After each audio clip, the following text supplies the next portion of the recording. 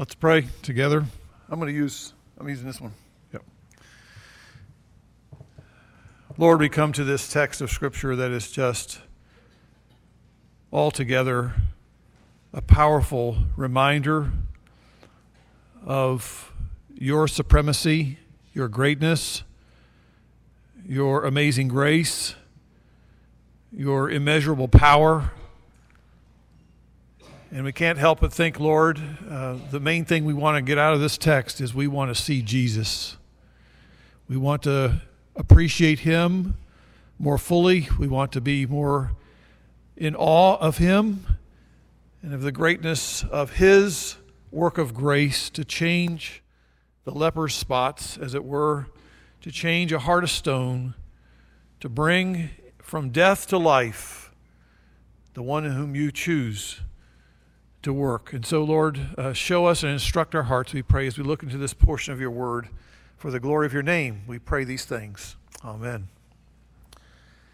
I don't know how many of you had been to Monticello, the home of Thomas Jefferson. How many of you have been there? Okay, some of you get off the island. That's nice. Okay. And while there, I remember as a child, I think it was part of our 6th grade trip to D.C., and so I remember something about Jefferson having a penknife, and he cut portions of his Bible out with the penknife. And I remember, so I went online and tried to verify exactly what he was doing there.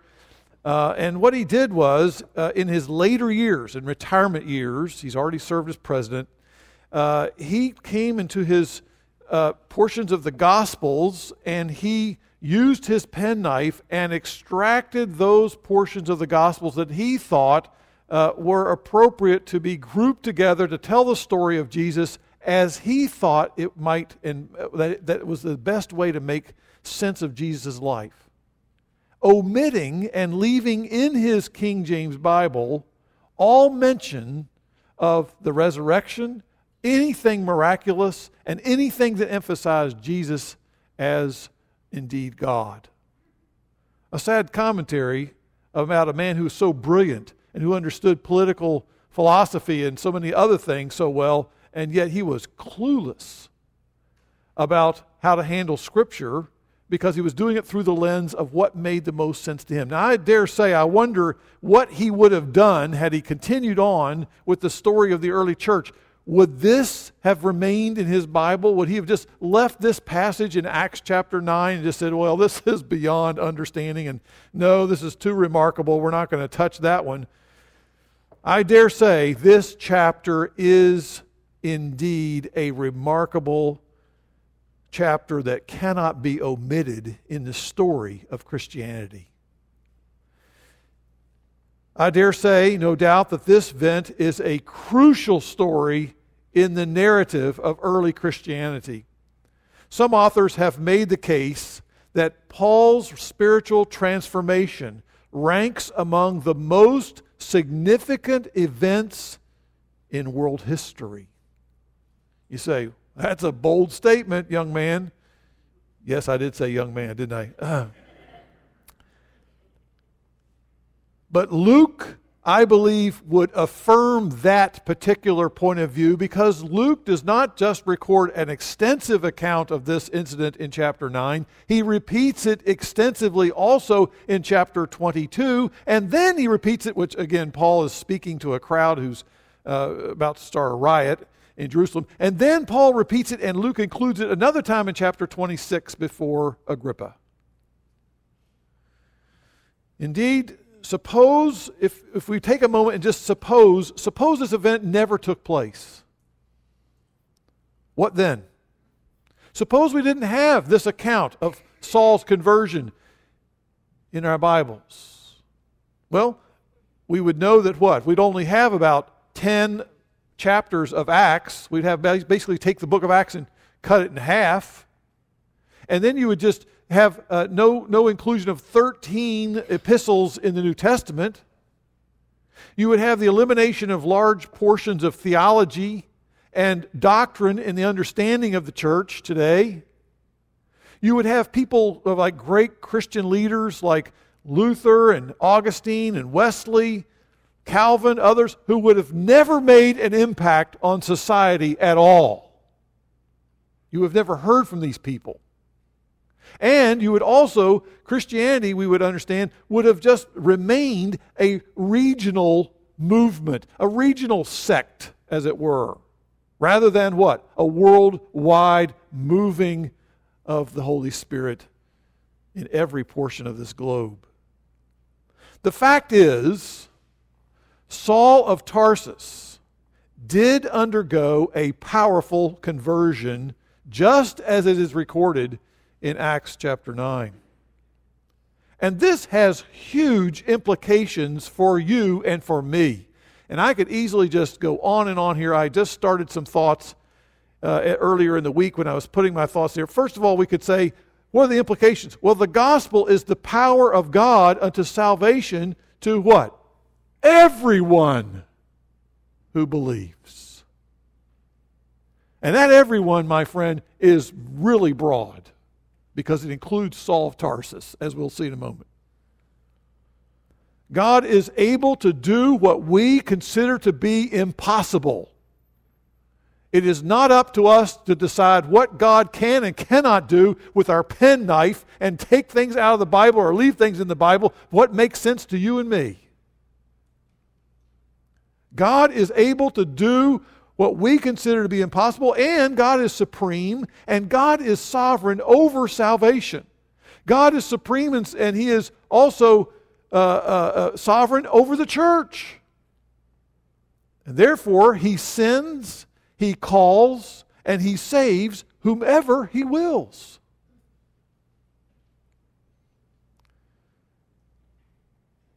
I would imagine this also could say that God's power is greater than the most stubborn, sinful heart. It is God's grace that is deeper than the worst record of sin committed by any person.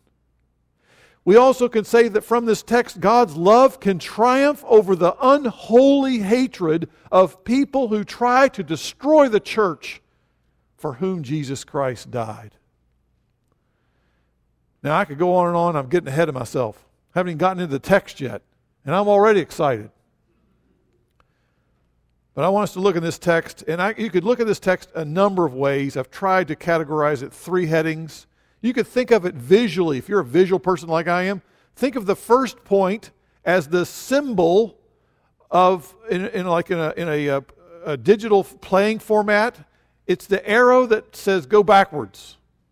Right? Little button you push, go backwards, go that way.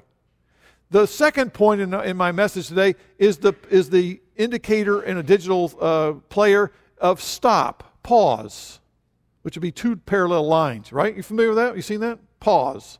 And then the third point would be considered an arrow going in the opposite direction saying play. Are you with me? You're like, what is this guy talking about? Okay, well, I've got fancy headings in my notes. You can look at them. The first point is this: we have a raging religious persecutor on our hands. And the account here in Acts 9 is that we have a stubborn sinner who's headed toward hell. That's what we're faced with at the beginning of this text. Now, we can say a lot about about Saul and his background. We know that he was born in Tarsus, which is a city in Cilicia. That means nothing to you people probably. But it's in Southeast Asia Minor. So it's a bit of a distance away from where we were picking up the story here. His father was, I'm sure, a well-to-do man. He was a Jewish man. His father was also a Roman citizen. That's not a minor issue or fact. Saul was very well educated. There's no question about that. He was a brilliant man.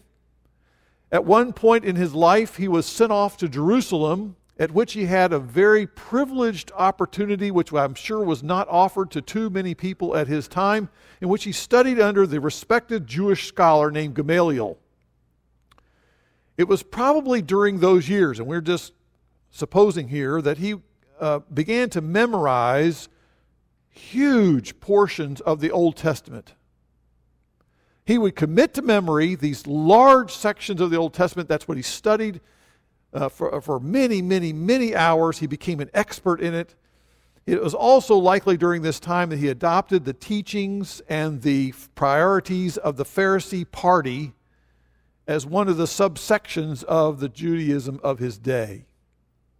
This was the party that was big time in keeping rules, making sure that the law was very front and center of everything.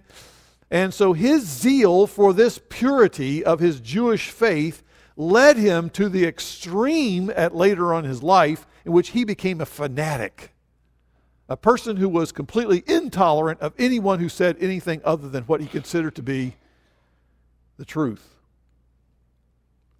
So we come upon a man in Acts chapter 9 who was highly offended and had been for a number of years at the teaching of the early disciples of Jesus, who have come now out of Jerusalem. They're beginning to spread out. They're beginning to move in all directions, partly because of persecution. And this group of people are insisting that this man, Jesus of Nazareth, was some sort of Messiah, a Jewish Messiah. And when Saul hears that these Christians are spreading not only that crazy, outrageous rumor, but also that this Jesus Messiah fella had been somehow raised from the dead, he is just beside himself. He's like, that is ludicrous, that is blasphemous, that is dishonoring to God. And so he has secured the authority from the high priest to arrest anybody, man or woman, who is going with these claims about this Jesus of Nazareth, and they happen to be still attending the local synagogues in various towns in that area. And so we find him in this account, traveling north from Jerusalem. How far away? 140 miles. That's how fanatical this guy was. He's not just going to local towns near Jerusalem. He is going way out of the area that you would think he would be concerned about in terms of close to Jerusalem. And what is he doing? Verse 1. Breathing threats and murder against the disciples of the Lord. He is a raging, almost like a wild animal, out of control.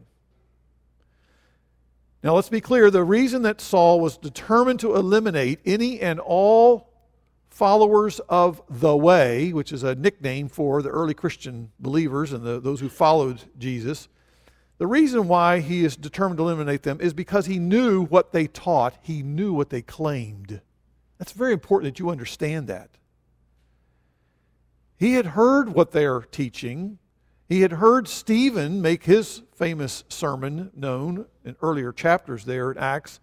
And Saul took great offense that any movement would make this outlandish claim that God's Messiah would die on a Roman cross, which in his mind was to die under the curse of God. How can you claim that that was a Messiah when he's dying as a criminal on a cross? He just can't get that. It's offensive to his mind. And he reacts with outrage when he hears Stephen make his charge in chapter 7, verse 52. And he was standing right there that day, very, very clearly recorded by Luke. He's standing there giving approval that, yes, this man should be shut up and he should be put to death. Stephen's making the charge there in 752 that Jesus was the righteous one. Jesus is not the unholy one under the curse of God. He is the righteous one who was murdered. His life was unlawfully taken as a dishonor and disobedience to God. It was murdered with the encouragement of the religious Jewish leadership of the day. And I believe that Saul knew deep down that he was culpable. He was responsible, played some part in the role of approving that this unlawful taking of Stephen's life, it landed on his shoulders. He was singled out by Luke as saying, he was standing there holding the jackets, witnessing, saying, I concur, I agree, this is the right action to take. Making him essentially a murderer or an accessory to murder. And so he listens to Stephen's words spoken as he's being pummeled with rocks. He is most likely bleeding. He's most likely on the ground. He is most likely in tremendous pain. And Stephen is doing what? He is offering a gracious prayer that God would forgive the people who are doing this to him. I am convinced that that was a very pointed prod, as it were, in the conscience of Saul. That Saul knew in listening to this man pray, he knew that he was not of that kind of heart. He would never have prayed and never did pray a prayer like that in his life. And he realized this man is not like your average person. He realized, I believe at that moment, that Saul, if he was honest, is not as righteous as he would portray himself to be. You say, how do you know that Saul was struggling in this way? Well, in Acts 26, verse 14, and you might want to look at that at a later time, read through that whole account of Paul reviewing this incident. He also did, as I said earlier, did chapter 22 as well. But 26:14, Paul explains the story of his conversion years later before Agrippa, and he says this. He says that Jesus asked him specifically, Saul, Saul, why are you persecuting me? And then he adds this, it is hard for you to kick against the goads. You say, what is a goad? Well, we are not agricultural farming people of the first century, but they were very familiar with a goad because a goad is any sharp stick that would be used to prod an ox that most likely is pulling something or pulling a plow or pulling a wagon or something. The ox decides, I'm not moving any further. I'm staying right here.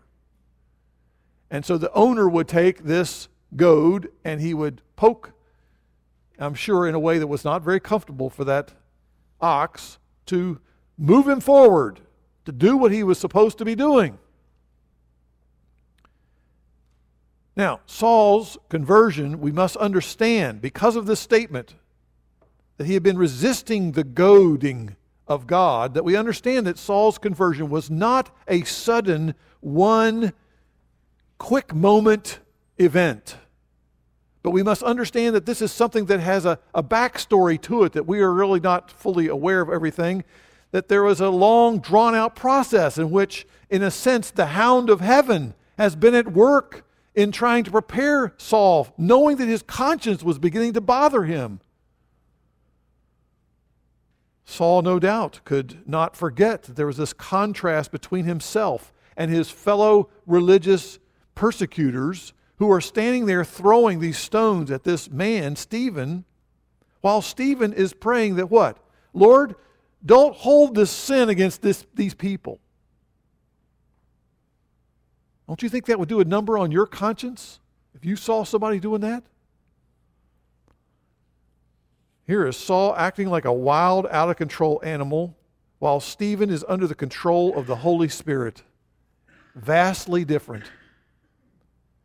And I wonder if one of the reasons that Saul was so aggressively attempting to eliminate and destroy the church and any of the followers of the way and of early Christianity is because he was seeking relief for his guilty conscience. And he was doing it in a way in which, rather than taking moments to look inward and to search his own soul and to humbly confess his sin before God, knowing that he had done many things to offend a holy God, he tried to compensate for his moral deficiencies by trying to what? Justify himself, to try to make himself look all the more zealous, all the more determined to do what he thought would impress other people and would somehow impress God. And that raises the question in my mind, what do you do in your attempt to try to cleanse your guilty conscience? Where do you turn? Who are you trying to impress? What are you pursuing? What are you trying to do to fill the emptiness that you oftentimes feel when I'm fully exposed, when people really know the real me?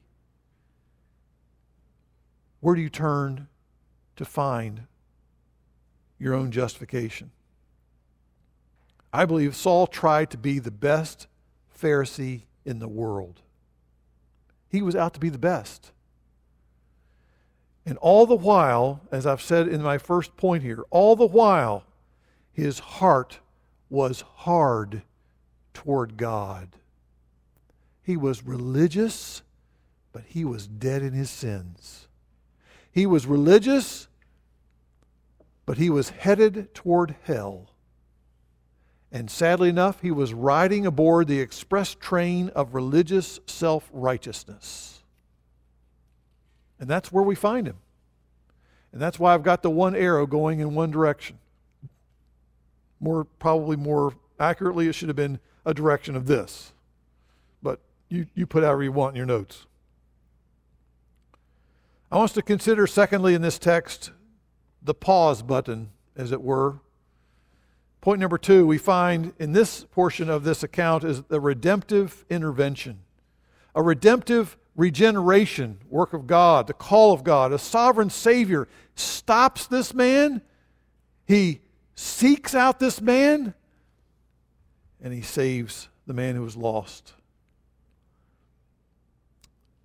There's no way to read this account without noticing the suddenness with which this account unfolds, and with which Saul now was interrupted. It came out of the clear blue. Here is Saul headed with an entourage, which I think may have been his bodyguards. It may have been people who were some, bouncer kind of guys, big, heavy guys that, well, they didn't use steroids, but I'm sure they were pretty big guys. And they were the guys going with him, this little gang of guys with him. And here he is, everything gets interrupted.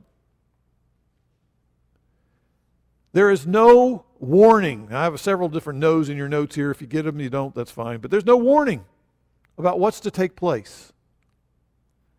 Look at verse 3 and 4. Suddenly, a light from heaven flashed around him. Now, if you read elsewhere, chapter 22, chapter 26, it's in noon.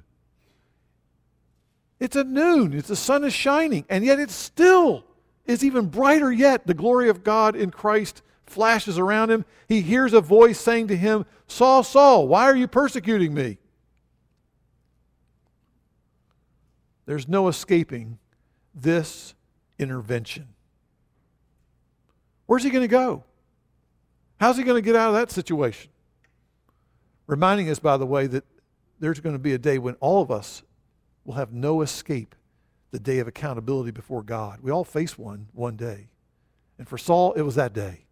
He hadn't planned for it. It wasn't on the calendar. It wasn't something he was expecting. And here it is. Saul, Saul, why are you persecuting me? There's nowhere to hide. He has no opportunity to change his plans. It's not like he say, can you hold this just a second, please? I've got some things I got to finish first. He's personally confronted by Jesus Christ. You should put in front of that, he's personally confronted by the Lord Jesus Christ. And Jesus calls his name twice. You better watch out. You hear your name called twice by Jesus, that's not necessarily a good thing. Martha, Martha was not a kind greeting, it was a warning. Simon, Simon, not something you should think was just, I'd just like to hear that name repeated. No, he says, Saul, Saul is a warning. I want to get your attention. You better listen carefully here with what I've got to ask you. And so Saul cannot evade the realities of what? He is now being spoken to by the living Lord Jesus Christ, who has been raised from the dead. Let that sink in for a moment. Because if you fast forward about 17 years, I've estimated, from the day of his conversion, fast forward 17 years later, you read in Acts chapter 17, here's the same individual who now has had an opportunity to understand more clearly who it was that spoke to him on that day. Here are the words of Paul, and he says to the Athenians, God is now declaring to men that all, everywhere, should repent, because he has fixed a day in which he will judge the world in righteousness through Jesus Christ, having furnished proof to all men by raising Jesus from the dead. He's talking to the judge of all the earth. And the judge is confronting him saying, hey, listen, what in the world are you doing persecuting me? It's interesting to notice that Saul has no excuses to help him escape the accountability that he's now faced with. What excuse is he going to make up at that point? Here he's standing before the Lord, the judge of all the earth, and what happens? He's down on his knees, unable to see, unable to move about unless someone guides him, temporarily blinded. He has been stopped in his tracks by sovereign grace. And God intervened before Saul could carry out any further atrocities in the name of this Pharisaical Judaism that he had bought into. Now let's be very clear here. The radical change of Saul's heart, whereby, as we read through the account, he repents of his sin, the sin of persecuting Jesus and of his followers, was no emotional, psychological, momentary breakdown. Saul's crisis was due to Jesus' direct personal confrontation of him. He was no longer a proud man, confident of his accomplishments. He was no longer a man who was comparing himself to other people and trying to have the upper performance level versus other people around him when it comes to religious duties. Saul became a broken man. You say, how do you know that? I'll tell you how I know it. If you ought to write down the margin of your Bible, right there in Acts 9, 1 Timothy 1:15 is a portion in which Saul tells his testimony in brief form to Timothy, and he says this. He calls himself the worst or the chief of sinners. He was a broken man. He saw himself as God saw him. Now, what led him to this change of heart? What led to this dramatic reversal? Well, there are many answers. But I'm convinced that one is that Jesus stopped him in his tracks and forced him to be, in your notes, letter B, he's got to deal with the truth.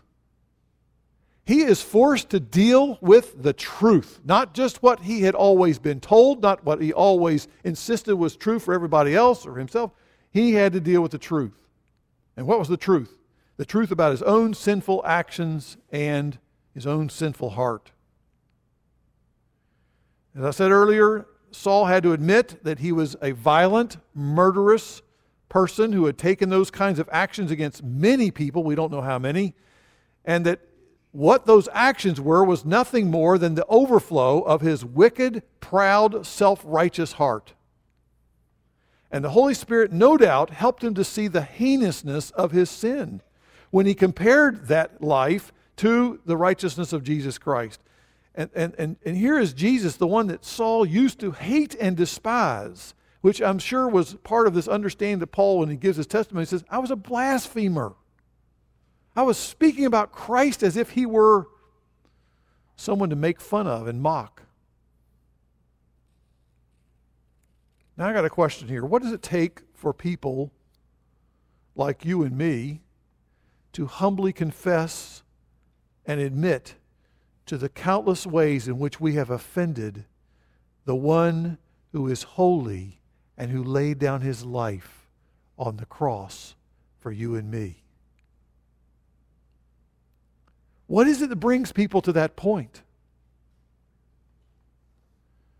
Well, I'm convinced it is truth married to or enabled or applied with the help of the Holy Spirit.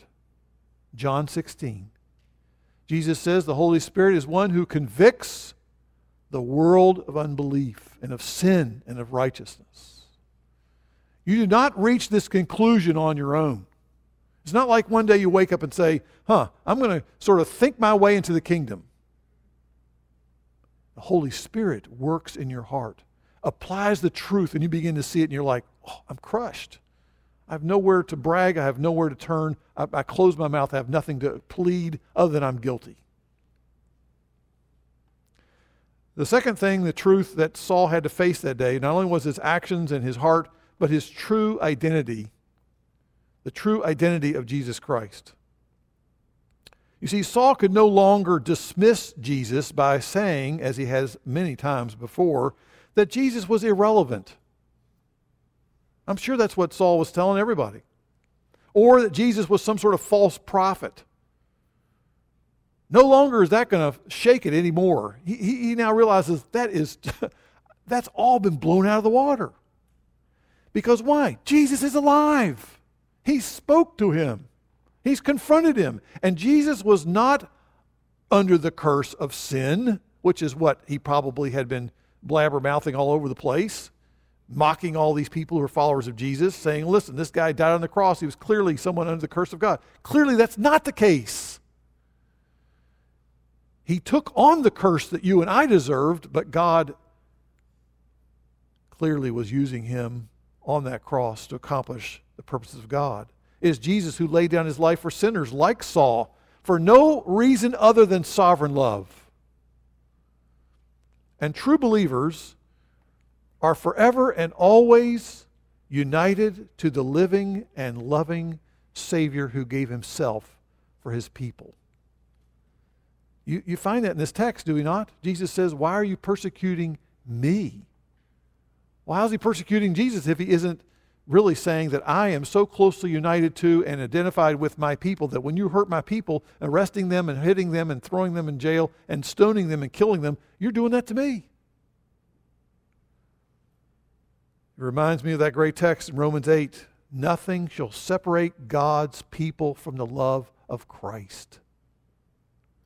When Jesus confronted Saul, he did so in love. He spoke the truth in love. And when we help people see the depth of their sinfulness by pointing them to what the law says so that they might understand that they do not measure up to the standards of acceptance before God, we are truly acting in love. Now, what are some quick words of application in this text at this point? Saul's heart was changed. He was stopped in his tracks. He was confronted by sovereign grace. There is no other explanation. Show it to me in this text, and I'll be glad to consider it. There is no other explanation as to why God is doing what he's doing in this text. And let me say also, you need to hear me say, this is a unique conversion. We do not see this as the norm of how people enter into the kingdom of God, okay? It is the right pattern of seeing how God does initiate and God does take his own sovereign role in bringing people to faith. But he does not always work miraculously like this, but he does work providentially to draw people to himself. It is God who took the initiative for his own glory and for his own pleasure. If you look on the back of your notes, sermon notes, and I'd like you to do that for a second here, I've included the words of a hymn that I cannot find a tune that I'm familiar with, a tune that I could sing this thing, but these words are profound from Josiah Conder, 1836. It is not that I did choose thee, for Lord, that could not be. This heart would still refuse thee, hadst you not chosen me. You from the sin that stained me have cleansed and set me free. Of old you have ordained me that I should live to you, to thee. Toward sovereign mercy called me and taught my opening mind. The world had else enthralled me, to heavenly glories blind. My heart owns none before thee, for thy rich grace I thirst, this knowing if I love thee, thou must have loved me first. That sounds like something in 1 John, doesn't it? He loved me. We love him because he first loved me. I urge you to meditate on those words until that sort of gets to the bottom of your soul. Because don't miss the point of this text, my friend. God is able. Isn't that what we learn in this text? God is able. Jesus is able to save the worst of sinners, 1 Timothy 1:15. It is his power that can radically change a proud person's heart. He can transform a person's heart who is just steeped in self-righteousness, in self-focus, and what's the word I want to say? A person who is focused on a self-will. I'm going to do what I want to do. Even if it means I'm going to take other people's lives. It's all about me. Into a person whose heart is full of humility and complete submission to God. No longer was Saul commanding other people to go this place and go do that. And now he's what? Submissively following the commands of his Savior. Motivated by what? Sincere love. By profound reverence for the one who laid down his life for him. And I just go back again, as I've said this morning a couple times already. Ephesians 3, those words that Paul, the apostle, wrote later on in life, looking back on his own conversion and of the work of God in the gospel, it says what? God is able to do exceedingly abundantly above all we can ask or imagine. Do you believe that? Does that affect the way you witness? Does that affect or impact the way you pray? Does it impact the way in which you are confident about the promises of God? You say, well, I know some people that are so unlikely to ever enter the kingdom. I've tried, I've shared, get nowhere. Let me just encourage you to feed your soul with some encouraging testimony. On the back again of your notes, the bottom of that page, I've listed some ways in which you can track down on the web the testimony of Dr. Rosaria Butterfield. She was one of the most unlikely converts, as she says in a book she wrote about her own testimony, her own story, is that she was a women's studies professor at, I think it was Stanford University. She was tenured professor of lesbian studies. As a lesbian, she was as a faculty member there, and God, by His grace, through the patience and through the love and the speaking of truth by numerous people God brought into her life, she turned her whole back on that whole way of thinking, way of acting, way of seeing herself. And she is a follower of Jesus Christ who's been radically transformed by the gospel of grace. You need to hear that testimony, my friend. And there are many others like that testimony that can be found. My point is this: God is able. Don't forget that. Don't forget that. Thirdly,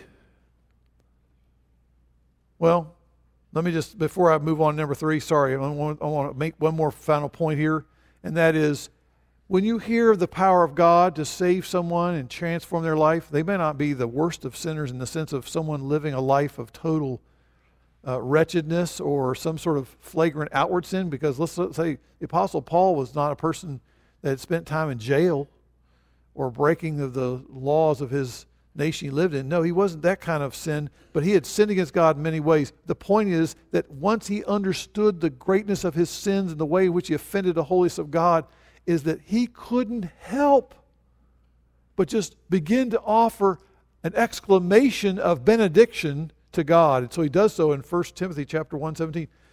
Now to the King, eternal, immortal, invisible, the only God, be honor and glory forever and ever. He can't help but give God glory and praise, because God is able to save the worst of sinners. All right, let's move forward to point number 3. This is that little arrow moving forward, right? In an entirely opposite direction of where things were headed in the first point.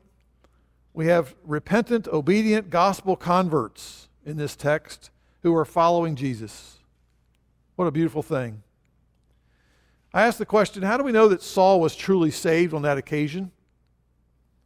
How can we be certain that this was not one of those quote-unquote foxhole conversions? Have you heard about those?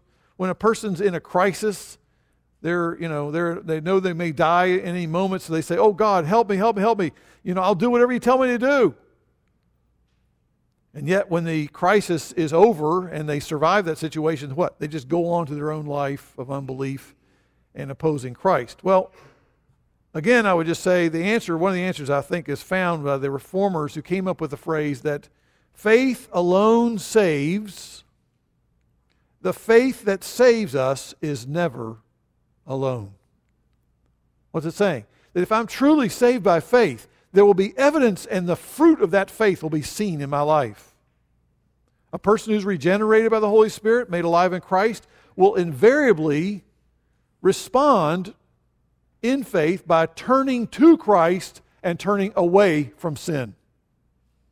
Turning to Christ, turning away from sin. And within the short order of his conversion, Paul bore the fruit of repentance, which included obedience to Christ. What does he do there? He goes into the city like he was told to. And while he's waiting during those 3 days, he can't see a thing. What's he doing? He's praying. He is acknowledging for the first time in his life that he loves God, that he wants to commune with God, that he opens up his heart to God and talks to God and enjoys the wonders of being a child of God. For the first time in his life, he's enjoying communing with God with his conscience cleansed and justified by faith. Even though Saul was warned that he would suffer for Christ's sake in verse 16, he's telling, listen here, your life is going to be suffering for Jesus. What does he do?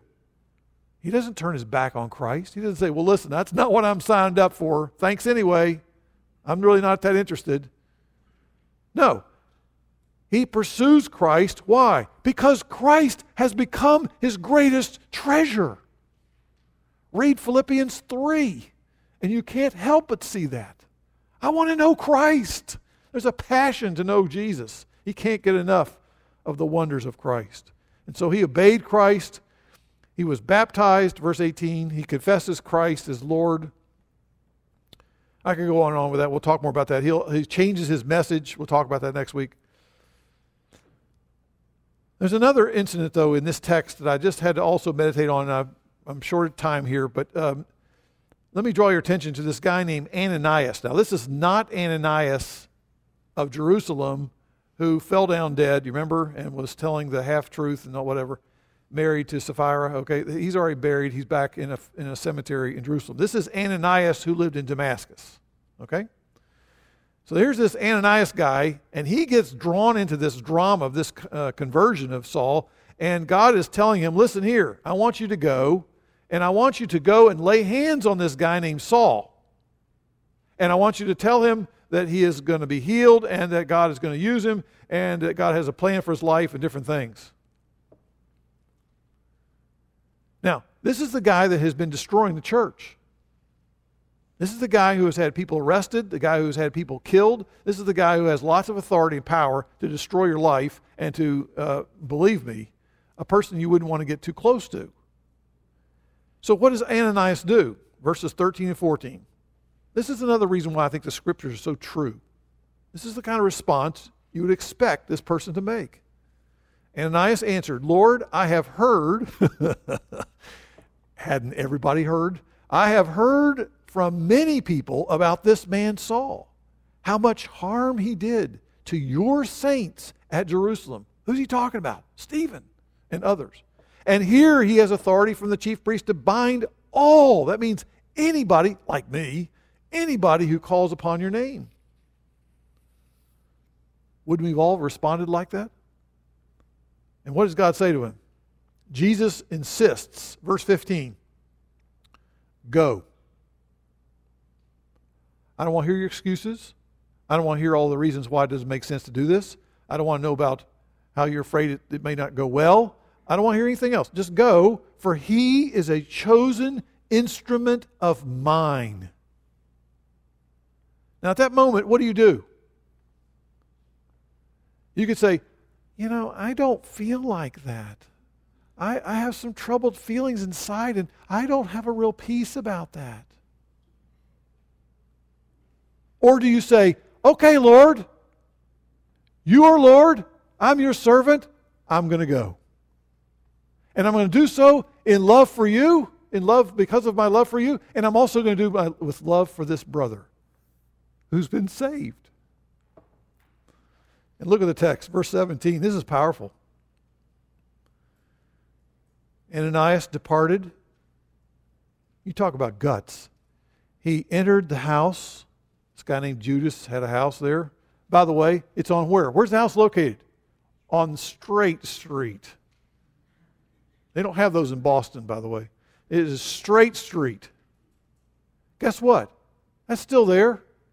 This is historical. Luke is accurate in his historical notations. There's a straight street, absolutely, it's like 2 or 3 miles long. Just right down, anyway, on that street.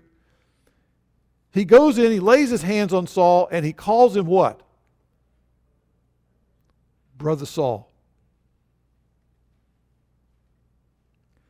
Ananias shows gospel kindness to his former enemy. Ananias, as an obedient child of God, disciple of Jesus Christ, received his former enemy as his brother.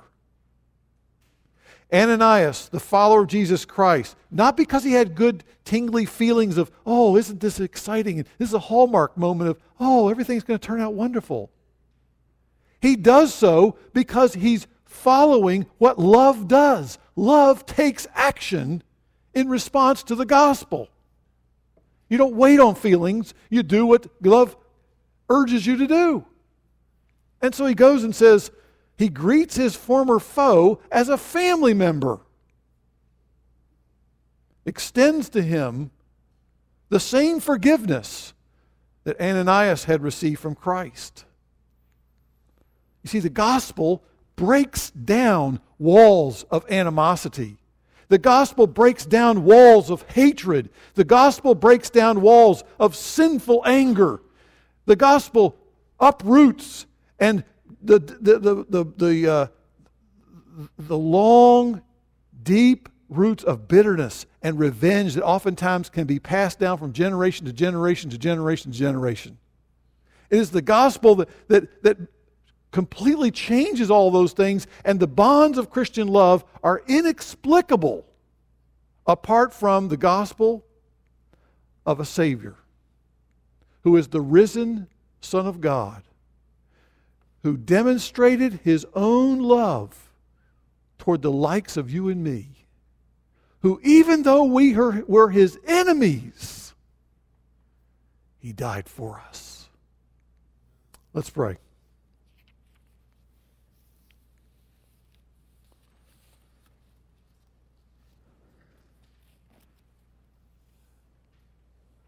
Oh God, we cry out to you today, overwhelmed by your grace, a grace that reaches so low, a grace that is only rooted in your sovereign heart, a grace that sees us even at our worst and draws us to yourself. Lord, when we see it so dramatically presented to us in the person of an unlikely convert, how can we not respond with a sense of wonder, love, and praise? Lord, we just give you all glory and praise that anybody is ever saved. You don't owe us anything but justice. But Lord, we thank you that your heart, out of love, sent Jesus Christ. And to think that he was treated so poorly and unjustly and in such a wicked way, and yet he did not give what was deserved on that occasion. He took all of those blows. He took all that mockery. He took upon himself the sins of his own. And he gives the wonderful invitation to become a part of his family. And I pray, Lord, today that you would use this portion of your word and the wonders of the greatness of the gospel to draw people to yourself today, Lord. There might be somebody here today who says to themselves, oh, if people really knew the real me, I would be ashamed. I would not be able to hold my head up high. I'd be looked at and rejected and frowned upon. Lord, I pray that you would help that person know you already know everything about them and you love them, you died for them. And Christ died for their sins. I pray that they would today repent of their sins and turn to Christ. And for those who are self-righteous and those who look like they're so good on the outside and keep all the rules and who look religiously respectable, Lord, may their sins be revealed for what it really is, how offensive it is to you, in making it seem like they don't need a Savior. Lord, we pray that they might also come to Christ.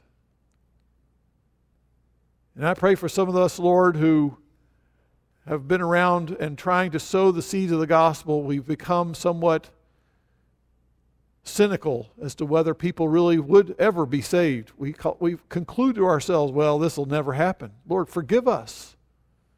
Fill us with a sense of humble reliance upon you and to trust you to work in your own sovereign ways. And may you, Lord, even this week, draw young people, little children, to yourself as we present the gospel to them. Lord, may your Holy Spirit have your way in our hearts. Teach us to act in love by obeying Christ. Not because we feel like it, but because we love Christ, and therefore we do what he asks and commands us to do. This is our prayer.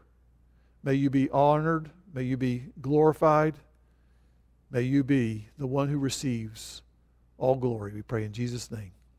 Amen.